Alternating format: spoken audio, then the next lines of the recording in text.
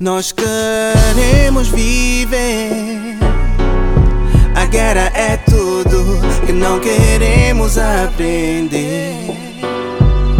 A esta terra e ao mundo queremos dizer que nós somos uma flor e queremos crescer num jardim cheio de cor, que só o tempo e mais nada nos deve murchar.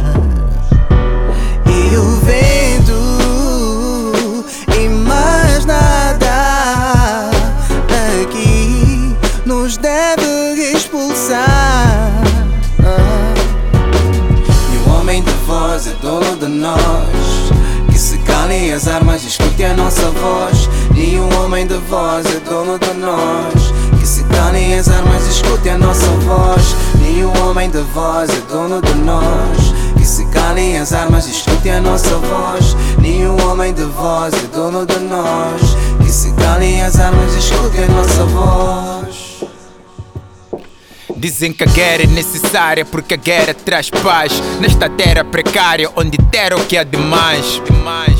Para mais enterros coletivos, vivemos os suspiros e morremos a tiros. Cada dia uma incerteza, é um misto de pânico, agonia e tristeza. É angústia demais que até alegria tem inveja. O sol nasce, é mais um dilema sobre a minha mesa. Por causa das balas de ontem a vizinha só rasteja. Será que hoje é minha vez ou é depois deste mês? Ninguém garante porque aqui não há conversa. Aliás, palavras para que essas armas falam mais alto? Eles matam lá no campo e se acampam cá no asfalto. Fardamentos para quê?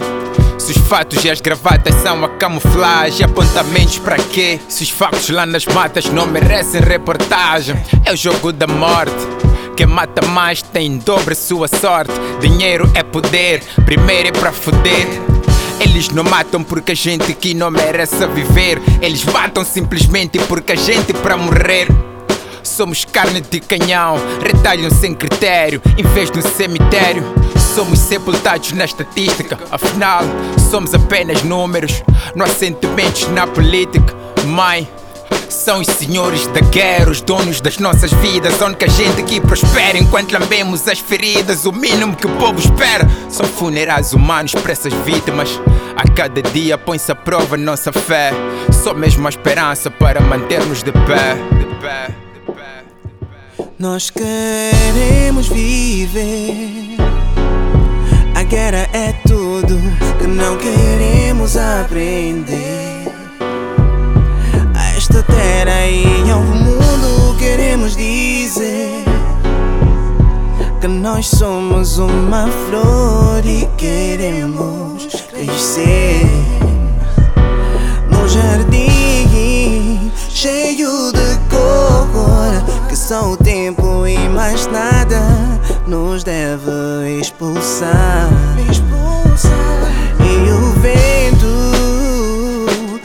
mais nada daqui nos deve expulsar. E o homem de voz é dono de nós, que se calem as armas, escute a nossa voz.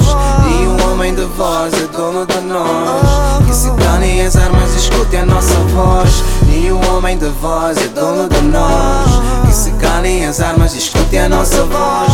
E o homem de voz é dono de nós, que se calem as armas, escute a nossa voz.